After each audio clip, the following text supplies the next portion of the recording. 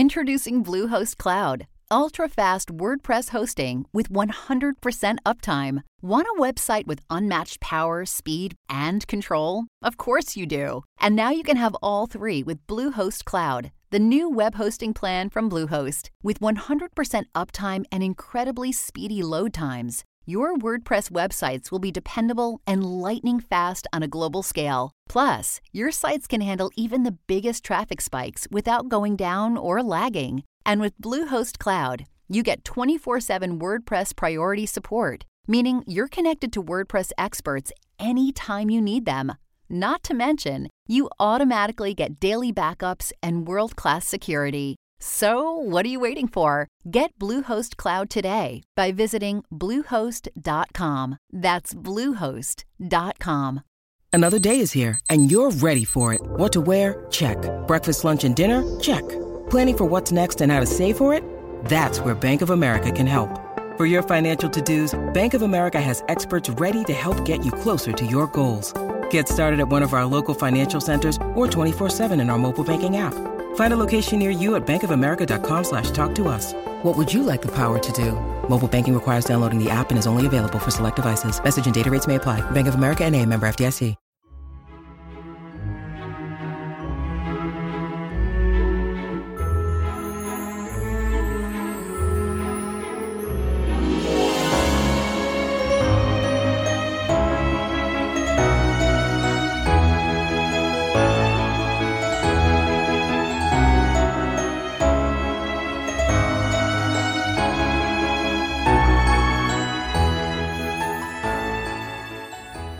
Welcome back, everyone, to 1001 Stories for the Road, and chapters 18 and 19 from Agatha Christie's The Secret Adversary. And now chapter 18, The Telegram. Baffled for the moment, Tommy strolled into the restaurant and ordered a meal of surpassing excellence. His 4 days' imprisonment had taught him anew to value good food. He was in the middle of conveying a particularly choice morsel of sole à la Jeanette to his mouth when he caught sight of Julius entering the room. Tommy waved a menu cheerfully and succeeded in attracting the other's attention. At the sight of Tommy, Julius's eyes seemed as though they would pop out of his head. He strode across and pump-handled Tommy's hand with what seemed to the latter quite unnecessary vigor. "Holy snakes!" he said. "Is it really you?" "Of course it is. Why shouldn't it be?" "Why shouldn't it be? Say, man, don't you know you've been given up for dead? I guess we'd have a solemn requiem for you in another few days." "Who thought I was dead?" demanded Tommy. "Tuppence." "Tuppence?" She remembered the proverb about the good dying young, I suppose. There must be a certain amount of original sin in me to have survived. Where is Tuppence, by the way? "Isn't she here?" "No, the fellows at the office said she had just gone out. Gone shopping, I guess. I dropped her here in the car about an hour ago. But say, can't you shed that British calm of yours and get down to it? What on God's earth have you been doing all this time?" "If you're feeding here," replied Tommy, "order now. It's going to be a long story." Julius drew up a chair to the opposite side of the table, summoned a hovering waiter, and dictated his wishes. Then he turned to Tommy. "Fire ahead. I guess you've had some few adventures." "1 or 2, replied Tommy modestly, and plunged into his recital. Julius listened spellbound. Half the dishes that were placed before him he forgot to eat. At the end he heaved a long sigh. "Well, bully for you. Reads like a dime novel." "And now for the home front," said Tommy, stretching out his hand for a peach. "Well," drawled Julius, "I don't mind admitting we've had some adventures, too." Then he, in his turn, assumed the role of narrator. Beginning with his unsuccessful reconnoitering at Bournemouth, he passed on to his return to London, the buying of the car, the growing anxieties of Tuppence, the call upon Sir James, and the sensational occurrences of the previous night. "But who killed her?" asked Tommy. "I don't quite understand." "The doctor kidded himself she took it herself," replied Julius dryly. "And Sir James? What did he think?" "Being a legal luminary, he is likewise a human oyster," replied Julius. "I should say he reserved judgment." He went on to detail the events of the morning. "Lost her memory, eh?" said Tommy with interest. "By Jove, that explains why they looked at me so queerly when I spoke of questioning her. Bit of a slip on my part, that. But it wasn't the sort of thing a fellow would be likely to guess. They didn't give you any sort of hint as to where Jane was? Tommy shook his head regretfully. Not a word. I'm a bit of an ass, as you know. I ought to have got more out of them somehow. I guess you're lucky to be here at all. The bluff of yours was the goods, all right. How you ever came to think of it is all so pat it beats me to a frazzle. I was in such a funk I had to think of something, said Tommy simply. There was a moment's pause, and then Tommy reverted to Mrs. Vandermeyer's death. There's no doubt it was chloral? I believe not. At least they call it heart failure induced by an overdose, or some such claptrap.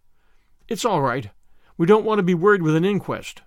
But I guess Tuppence and I, and even the highbrow Sir James, have all got the same idea. You think it was Mr. Brown? Hazarded Tommy. Sure thing. Tommy nodded. All the same, he said thoughtfully, Mr. Brown hasn't got wings. I don't see how he got in and out. How about some high-class thought transference stunt? Some magnetic influence that irresistibly impelled Mrs. Vandermeyer to commit suicide? Tommy looked at him with respect. Good, Julius. Distinctly good. Especially the phraseology. But it leaves me cold. I yearn for a real Mr. Brown of flesh and blood. I think the gifted young detectives must get to work, study the entrances and exits, and tap the bumps on their foreheads until the solution of the mystery dawns on them. Let's go round to the scene of the crime. I wish we could get hold of Tuppence. The Ritz would enjoy the spectacle of the glad reunion. Inquiry at the office revealed the fact that Tuppence had not yet returned. All the same, I guess I'll have a look round upstairs, said Julius. She might be in my sitting room. He disappeared. Suddenly a diminutive boy spoke at Tommy's elbow. The young lady. She's gone away by train, I think, sir, he murmured shyly. What? Tommy wheeled round upon him. The small boy became pinker than before. The taxi, sir. I heard her tell the driver Charing Cross, and to look sharp. Tommy stared at him, his eyes opening wide in surprise. Emboldened, the small boy proceeded. So I thought, having asked for an ABC and a Bradshaw. Tommy interrupted him. When did she ask for an ABC and a Bradshaw? When I took her the telegram, sir. A telegram? Yes, sir. When was that? About 12:30, sir. Tell me exactly what happened. The small boy drew a long breath. I took up a telegram to number 891. The lady was there. She opened it and gave a gasp, and then she said, very jolly-like, bring me up a Bradshaw, and then ABC, and look sharp, Henry. My name isn't Henry, but... Never mind your name, said Tommy impatiently. Go on. Yes, sir. I brought them, and she told me to wait, and looked up something. And then she looks up at the clock, and hurry up, she says. Tell them to get me a taxi. And she begins a shoving on of her hat in front of the glass, and she was down in 2 ticks, almost as quick as I was. And I seed her going down the steps and into the taxi, and I heard her call out what I told you. The small boy stopped and replenished his lungs. Tommy continued to stare at him. At that moment Julius rejoined him. He held an open letter in his hand. I say, Hersheimer, Tommy turned to him, Tuppence has gone off sleuthing on her own. Shucks. Yes, she has. She went off in a taxi to Charing Cross in a deuce of a hurry, after getting a telegram. His eye fell on the letter in Julius's hand. Oh, she left a note for you? That's all right. Where's she off to? Almost unconsciously he held out his hand for the letter, but Julius folded it up and placed it in his pocket. He seemed a trifle embarrassed. I guess this has nothing to do with it. It's about something else. Something I asked her that she was to let me know about. Oh. Tommy looked puzzled, and seemed waiting for more. See here, said Julius suddenly. I'd better put you wise. I asked Miss Tuppence to marry me this morning. Oh, said Tommy mechanically. He felt dazed. Julius's words were totally unexpected. For the moment, they benumbed his brain. I'd like to tell you, continued Julius, that before I suggested anything of the kind to Miss Tuppence, I made it clear that I didn't want to butt in any way between her and you. Tommy roused himself. That's all right, he said quickly. Tuppence and I have been pals for years. Nothing more. He lit a cigarette with a hand that shook ever so little. That's quite all right. Tuppence always said that she was looking out for—" He stopped abruptly, his face crimsoning, but Julius was in no way discomposed. "Oh, I guess it'll be the dollars that'll do the trick. Miss Tuppence put me wise to that right away. There's no humbug about her. We ought to get along together very well." Tommy looked at him curiously for a minute, as though he were about to speak, then changed his mind and said nothing. Tuppence and Julius? Well, why not? Had she not lamented the fact that she knew no rich men? Had she not openly avowed her intention of marrying for money if she ever had the chance? Her meeting with the young American millionaire had given her the chance, and it was unlikely she would be slow to avail herself of it. She was out for money. She had always said so. Why blame her because she had been true to her creed? Nevertheless, Tommy did blame her. He was filled with a passionate and utterly illogical resentment.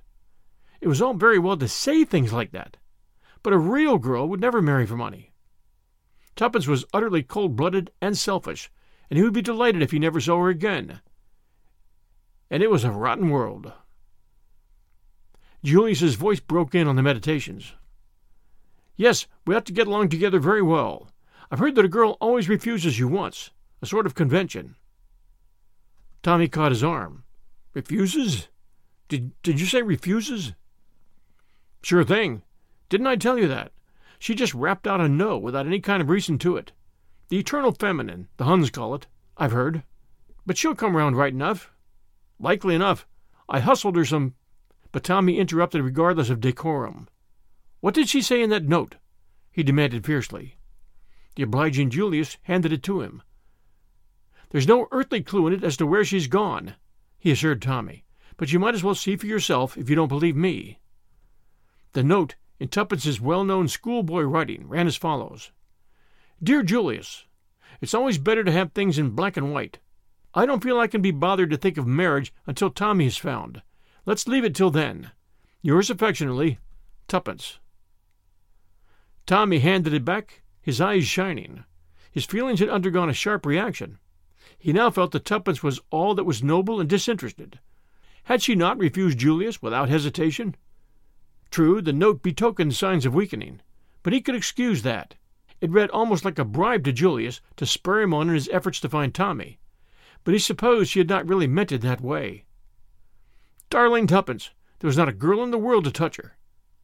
When he saw her, his thoughts were brought up with a sudden jerk. "As you say," he remarked, pulling himself together, "there's not a hint here as to what she's up to." "Hi, Henry!" The small boy came obediently. Tommy produced 5 shillings. "One thing more, Henry. Do you remember what the young lady did with the telegram?" Henry gasped and spoke. "She crumpled it up into a ball and threw it into the grate, and made a sort of noise like whoop, sir." "Very graphic, Henry," said Tommy. "Here's your 5 shillings. Come on, Julius. We must find that telegram." They hurried upstairs. Tuppence had left the key in her door. The room was as she had left it. In the fireplace was a crumpled ball of orange and white. Tommy disentangled it and smoothed out the telegram. "Come at once. Moat House, Ebury, Yorkshire. Great developments. Tommy." They looked at each other in stupefaction. Julius spoke first. "You didn't send it?" "Of course not," said Tommy. "What does it mean?" "I guess it means the worst," said Julius quietly. "They've got her." "What?" "Sure thing. They signed your name, and she fell into the trap like a lamb." "My God, what shall we do?" "Get busy and go after her, right now. There's no time to waste. It's almighty luck that she didn't take the wire with her. If she had, we'd probably never have traced her. But we've got to hustle. Where's that Bradshaw?" The energy of Julius was infectious. Left to himself, Tommy would probably have sat down to think things out for a good half-hour before he decided on a plan of action. But with Julius Hersheimer about, hustling was inevitable. After a few muttered imprecations, he handed the Bradshaw to Tommy as being more conversant with its mysteries. Tommy abandoned it in favor of an ABC map. "Here we are, Ebury, Yorkshire, from King's Cross or St. Pancras." The boy must have made a mistake. It was King's Cross, not Charing Cross. 12:50. That's the train she went by. 2:10. That's gone. 3:20's the next, and a damn slow train, too. "What about the car?" said Julius. Tommy shook his head. "Send it up if you like, but we better stick to the train. The great thing is to keep calm." Julius groaned. "That's so, but it gets my goat to think of that innocent young girl in danger." Tommy nodded abstractedly. He was thinking. In a moment or two he said, "I say, Julius, what do they want her for anyway?" "Eh? I don't get you." "What I mean is that I don't think it's their game to do her any harm," explained Tommy, puckering his brow with the strain of his mental processes. "She's a hostage, that's what she is. She's in no immediate danger, because if we tumble onto anything, she'd be damned useful to them. As long as they've got her, they've got the whip hand of us. See?" "Yes," said Julius thoughtfully. "I think so. Besides," added Tommy, as an afterthought, "I've great faith in Tuppence." The journey was wearisome, with many stops and crowded carriages. They had to change twice, once at Doncaster, once at a small junction. Ebury was a deserted station with a solitary porter, to whom Tommy addressed himself. "Can you tell me the way to the Moat House?" "The Moat House? It's a tidy step from here. The big house near the sea, you mean?"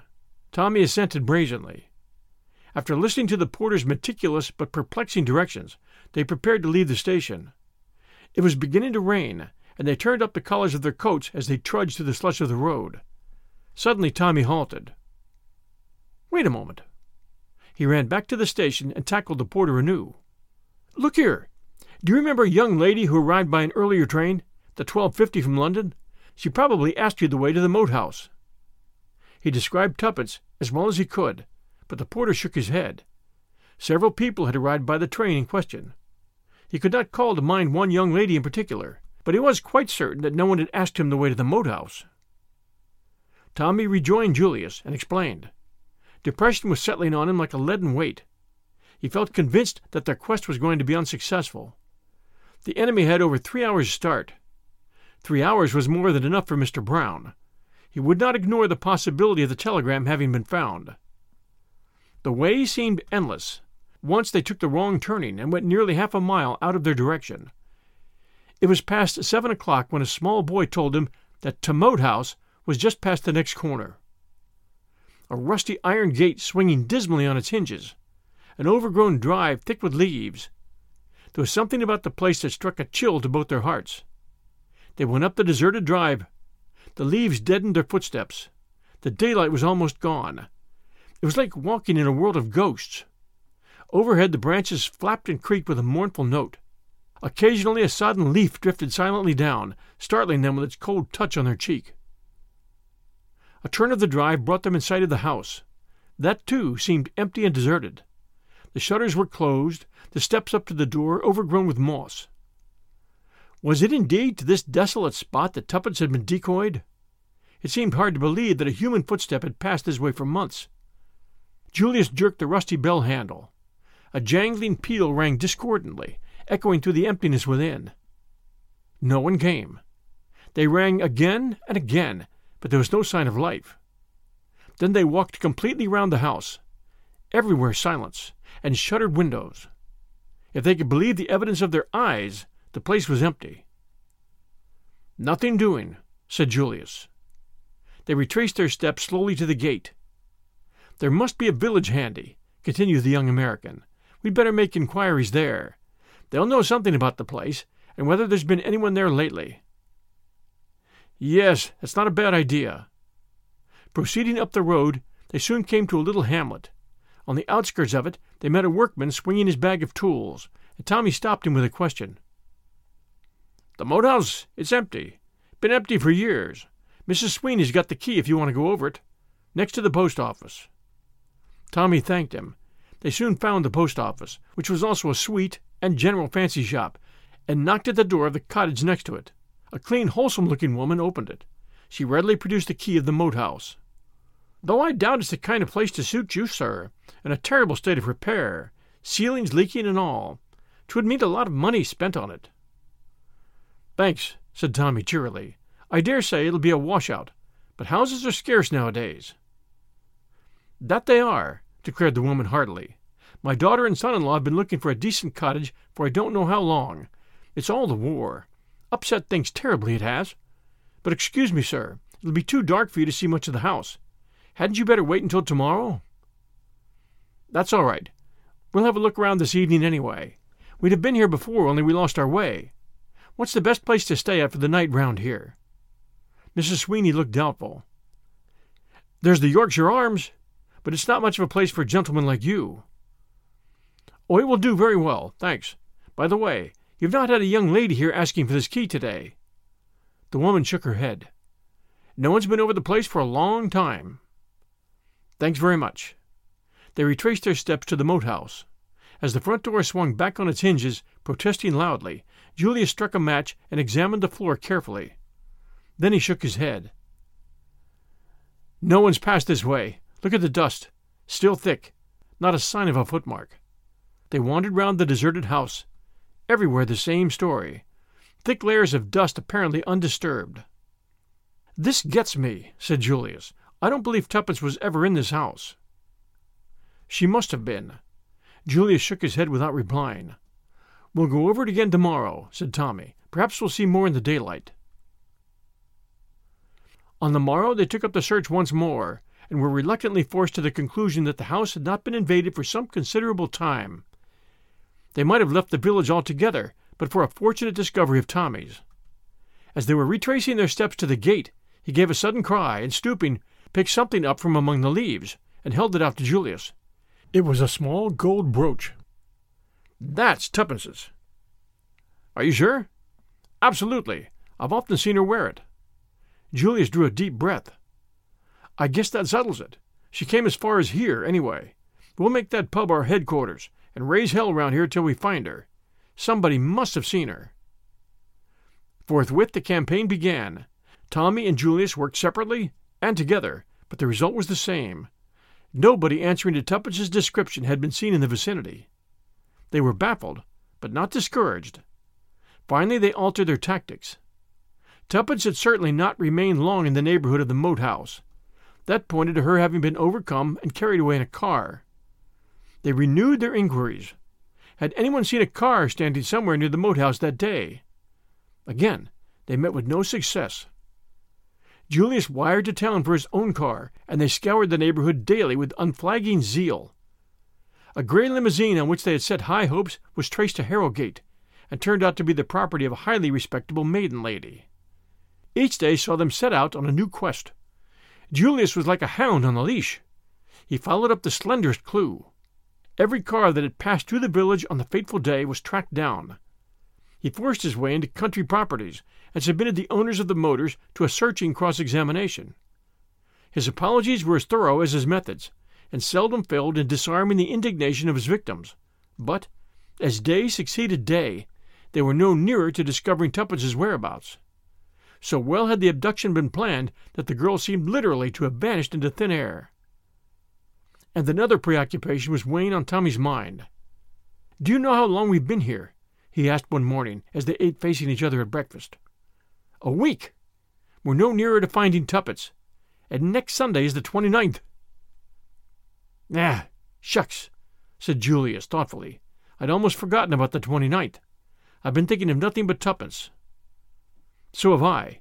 At least, I hadn't forgotten about the 29th, but it didn't seem to matter a damn in comparison to finding Tuppence. But today's the 23rd, and time's getting short. If we're ever going to get hold of her at all, we must do it before the 29th. Her life won't be worth an hour's purchase afterwards. The hostage game will be played out by then. I'm beginning to feel that we've made a big mistake in the way we've set about this. We've wasted time, and we're no further than we were when we started." "I'm with you there. We've been a couple of mutts who've bitten off a bigger bit than they can chew. I'm going to quit fooling right away." "What do you mean?" "I'll tell you, Tommy. I'm going to do what we ought to have done a week ago. I'm going right back to London to put the case in the hands of your British police. We fancied ourselves as sleuths. Sleuths! It was a piece of damn fool foolishness. I'm through. I've had enough of it. Scotland Yard for me." "You're right," said Tommy slowly. "I wish to God we'd gone there right away." "Well, better late than never. We've been like a couple of babes playing Here We Go Round the Mulberry Bush. Now I'm going right along to Scotland Yard to ask them to take me by the hand and show me the way I should go. I guess the professional always scores over the amateur in the end. Are you coming along with me?" Tommy shook his head. What's the good? One of us is enough. I might as well stay here and nose around a bit longer. Something might turn up. One never knows. Sure thing. Well, so long. I'll be back in a couple of shakes with a few inspectors along. I shall tell them to pick out their brightest and their best. But the course of events was not to follow the plan Julius had laid down. Later in the day, Tommy received a wire. Join me, Manchester Midland Hotel. Important news. Julius. At 7:30 that night, Tommy alighted from a slow cross-country train. Julius was on the platform. I thought you'd come by this train if you weren't out when my wire arrived. Tommy grasped him by the arm. What is it? Is Tuppence found? Julius shook his head. No, but I found this waiting in London. Just arrived. He handed the telegraph form to the other. Tommy's eyes opened as he read, Jane Finn found. Come Manchester Midland Hotel, immediately. Peel Edgerton. Julius took the form back and folded it up. Queer, he said thoughtfully. I thought that lawyer chap had quit. We'll return with Chapter 19, right after these sponsor messages. When you need mealtime inspiration, it's worth shopping Kroger, where you'll find over 30,000 mouth-watering choices that excite your inner foodie. And no matter what tasty choice you make, you'll enjoy our everyday low prices, plus extra ways to save, like digital coupons worth over $600 each week. You can also save up to $1 off per gallon at the pump with fuel points. More savings and more inspiring flavors make shopping Kroger worth it every time. Kroger, fresh for everyone. Fuel restrictions apply. Ohio, ready for some quick mental health facts? Let's go. Nearly 2 million Ohioans live with a mental health condition. In the U.S., more than 50% of people will be diagnosed with a mental illness in their lifetime. Depression is a leading cause of disability worldwide. So why are some of us still stigmatizing people living with a mental health condition when we know all of this? Let's listen to the facts and beat the stigma. Ohio, challenge what you know about mental health at beatthestigma.org. And now Chapter 19, Jane Finn. My train got in half an hour ago, explained Julius as he led the way out of the station. I reckoned you'd come by this before I left London, and wired accordingly to Sir James. He's booked rooms for us, and we'll be round to dine at 8. What made you think he'd cease to take any interest in the case? Asked Tommy curiously. What he said, replied Julius dryly. The old bird's as close as an oyster. Like all the darn lot of them, he wasn't going to commit himself till he was sure he could deliver the goods. I wonder, said Tommy thoughtfully. Julius turned on him. You wonder what? Whether that was his real reason. Sure, you bet your life it was. Tommy shook his head unconvinced. Sir James arrived punctually at 8 o'clock, and Julius introduced Tommy. Sir James shook hands with him warmly. I'm delighted to make your acquaintance, Mr. Beresford. I've heard so much about you from Miss Tuppence.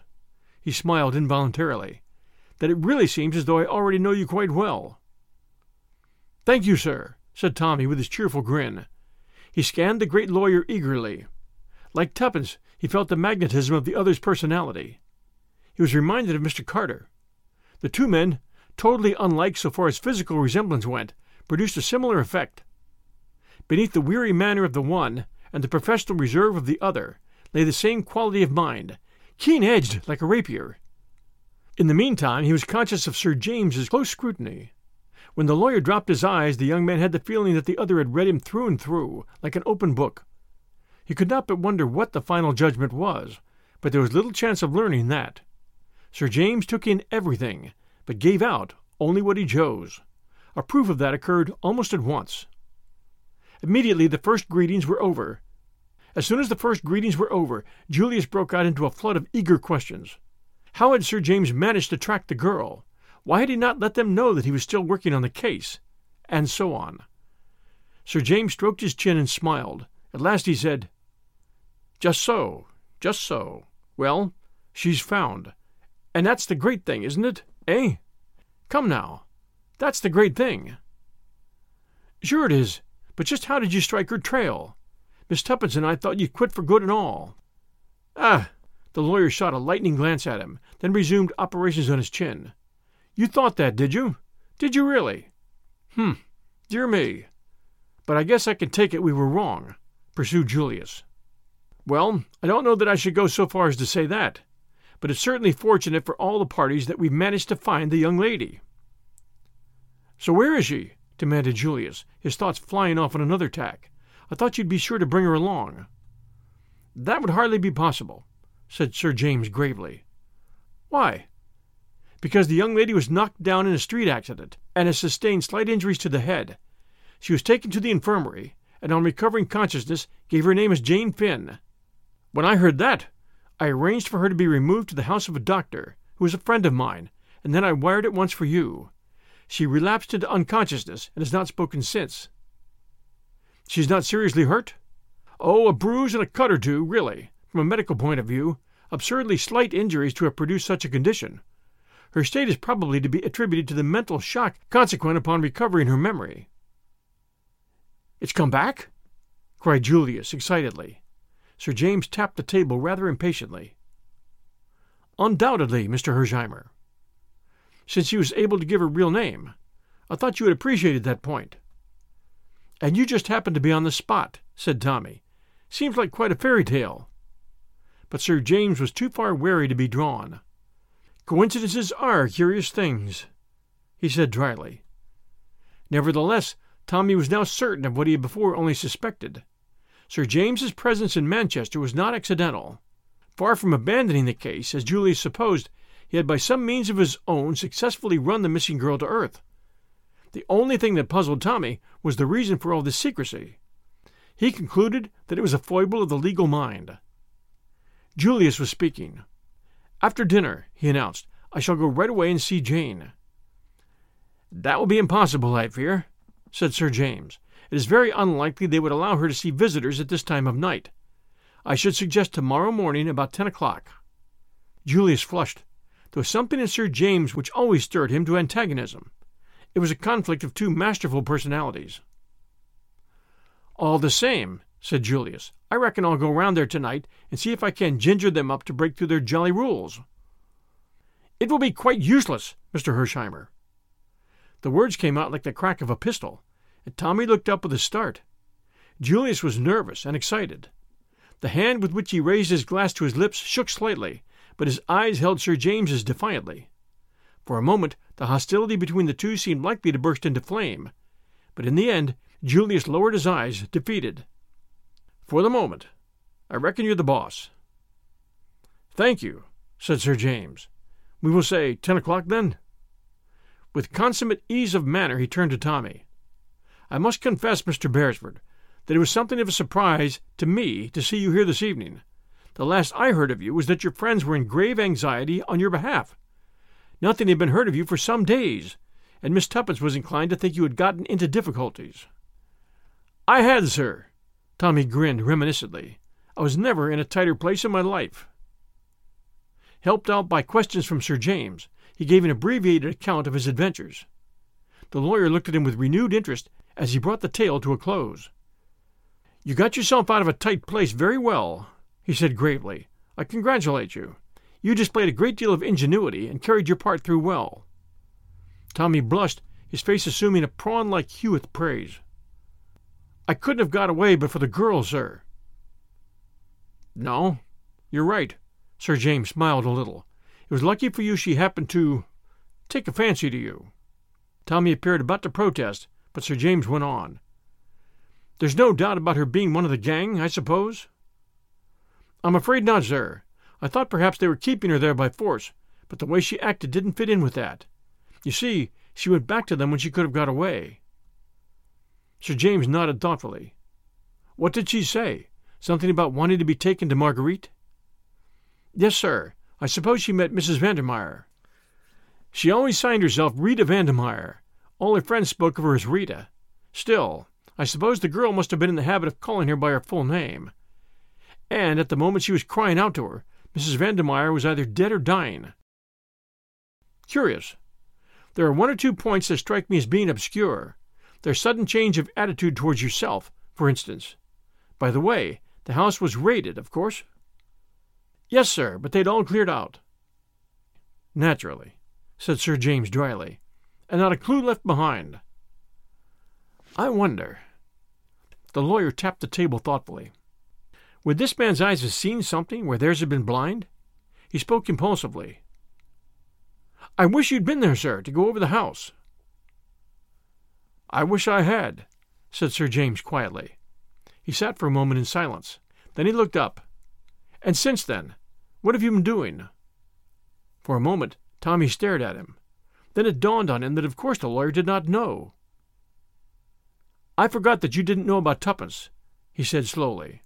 The sickening anxiety, forgotten for a while in the excitement of knowing Jane Finn was found at last, swept over him again. The lawyer laid down his knife and fork sharply. Has anything happened to Miss Tuppence? His voice was keen-edged. She's disappeared, said Julius. When? A week ago. How? Sir James's questions fairly shot out. Between them, Tommy and Julius gave the history of the last week and their futile search.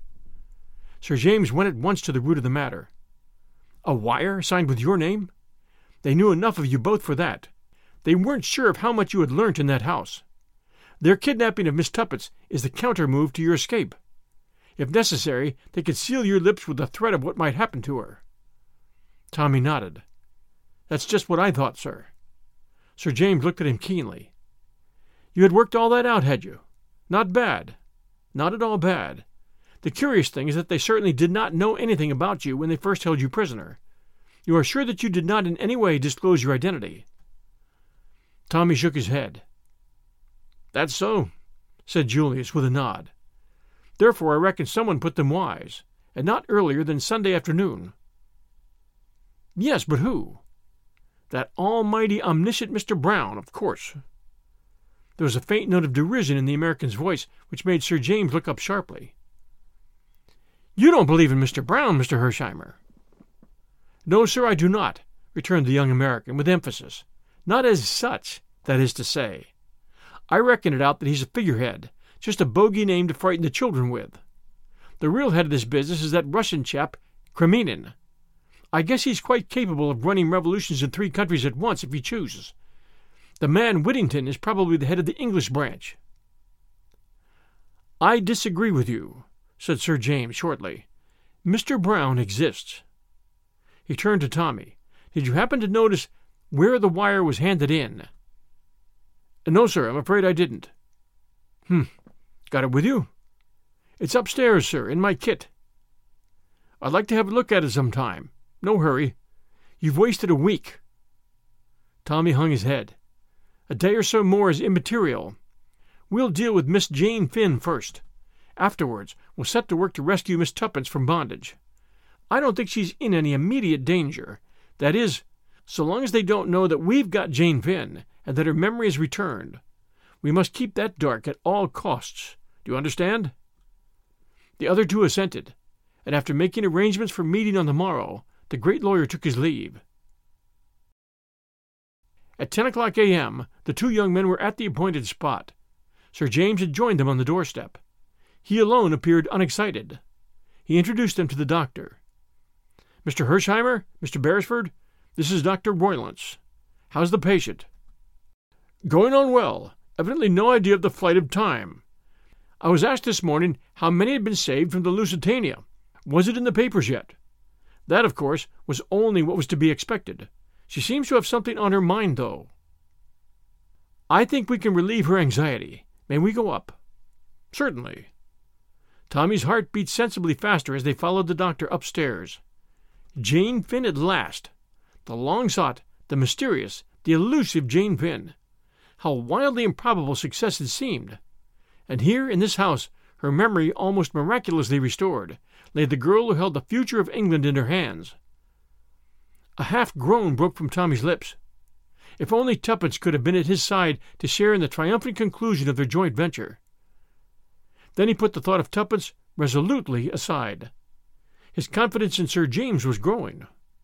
There was a man who would unerringly ferret out Tuppence's whereabouts. In the meantime, Jane Finn.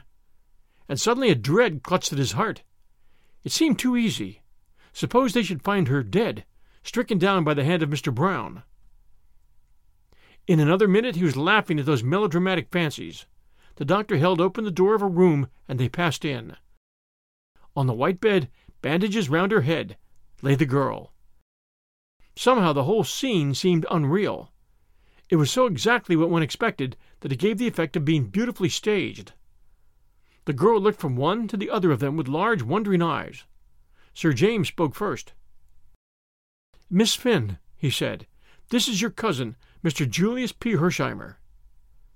A faint flush flitted over the girl's face as Julius stepped forward and took her hand. "How do, Cousin Jane?"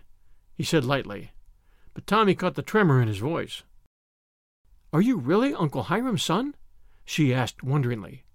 Her voice, with the slight warmth of the Western accent, had an almost thrilling quality. It seemed vaguely familiar to Tommy, but he thrust the impression aside as impossible. "Sure thing." "We used to read about Uncle Hiram in the papers," continued the girl in her low, soft tones. "But I never thought I'd meet you one day. Mother figured it out that Uncle Hiram would never get over being mad with her." "The old man was like that," admitted Julius, "but I guess the new generation's sort of different. Got no use for the family feud business. First thing I thought about, soon as the war was over, was to come along and hunt you up." A shadow passed over the girl's face. "They've been telling me things, dreadful things, that my memory went, and that there are years I shall never know about, years lost out of my life."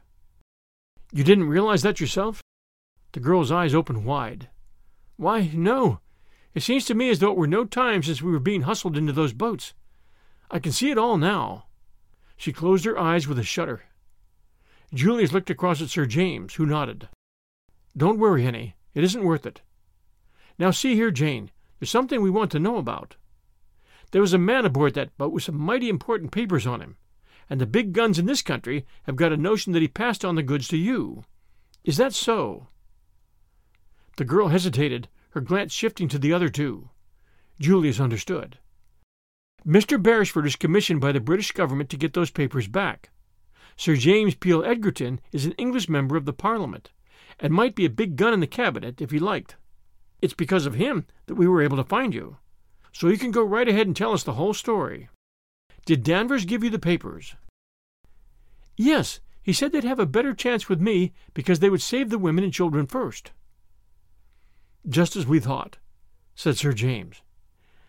"He said they were very important, and they might make all the difference to the Allies. But if it's all so long ago, and the war's over, what does it matter now?" "I guess history repeats itself, Jane. First there was a great hue and cry over those papers. Then it all died down. And now the whole caboodle's started all over again, for rather different reasons, though. Can you hand them over to us?" "I can't." "What?" "I haven't got them." "You haven't got them?" Julius punctuated the words with little pauses. "You haven't got them?" "No, I hid them." "You hid them?" "Yes, I got uneasy. People seemed to be watching me. It scared me badly." She put her hand to her head. "It's almost the last thing I remember before waking up in the hospital." "Go on," said Sir James in his quiet, penetrating tones. "What do you remember?" She turned to him obediently. "It was at Holyhead. I came that way. I don't remember why." "That doesn't matter. Go on." "In the confusion on the quay, I slipped away. Nobody saw me. I took a car. I told the man to drive me out of the town. I watched when we got on the open road. No other car was following us. I saw a path at the side of the road. I told the man to wait." She paused, then went on. "The path led to the cliff and down to the sea, between big yellow gorse bushes. They were like golden flames. I looked round. There wasn't a soul in sight. But just level with my head there was a hole in the rock. It was quite small. I could only just get my hand in, but it went a long way back. I took the oilskin packet from round my neck and shoved it right in as far as I could. Then I tore off a bit of gorse. My, but it did prick, and plugged the hole with it so that you'd never guess there was a crevice of any kind there. Then I marked the place carefully in my own mind, so that I'd find it again. There was a queer boulder in the path just there, for all the world like a dog sitting up begging. Then I went back to the road. The car was waiting, and I drove back. I just caught the train. I was a bit ashamed of myself for fancying things, maybe, but by and by I saw the man opposite me wink at a woman who was sitting next to me, and I felt scared again and was glad the papers were safe. I went out in the corridor to get a little air. I thought I'd slip into another carriage, but the woman called me back, said I'd dropped something, and when I stooped to look, something seemed to hit me, here. She placed her hand to the back of her head. I don't remember anything more until I woke up in the hospital. There was a pause. Thank you, Miss Finn. It was Sir James who spoke. I hope we've not tired you. Oh, that's all right. My head aches a little, but otherwise I feel fine. Julia stepped forward and took her hand again. So long, Cousin Jane. I'm going to get busy after those papers, but I'll be back in 2 shakes of a dog's tail, and I'll tote you up to London and give you the time of your young life before we go back to the States. I mean it. So hurry up and get well. We'll return with our story, The Secret Adversary, by Agatha Christie, next week Sunday night at 6 p.m. Eastern Time. We really appreciate reviews, so if you have a moment, please do send us a review for this show, especially you Apple listeners, for 1001 Stories for the Road. Until then, everyone, stay safe, and we'll be back soon.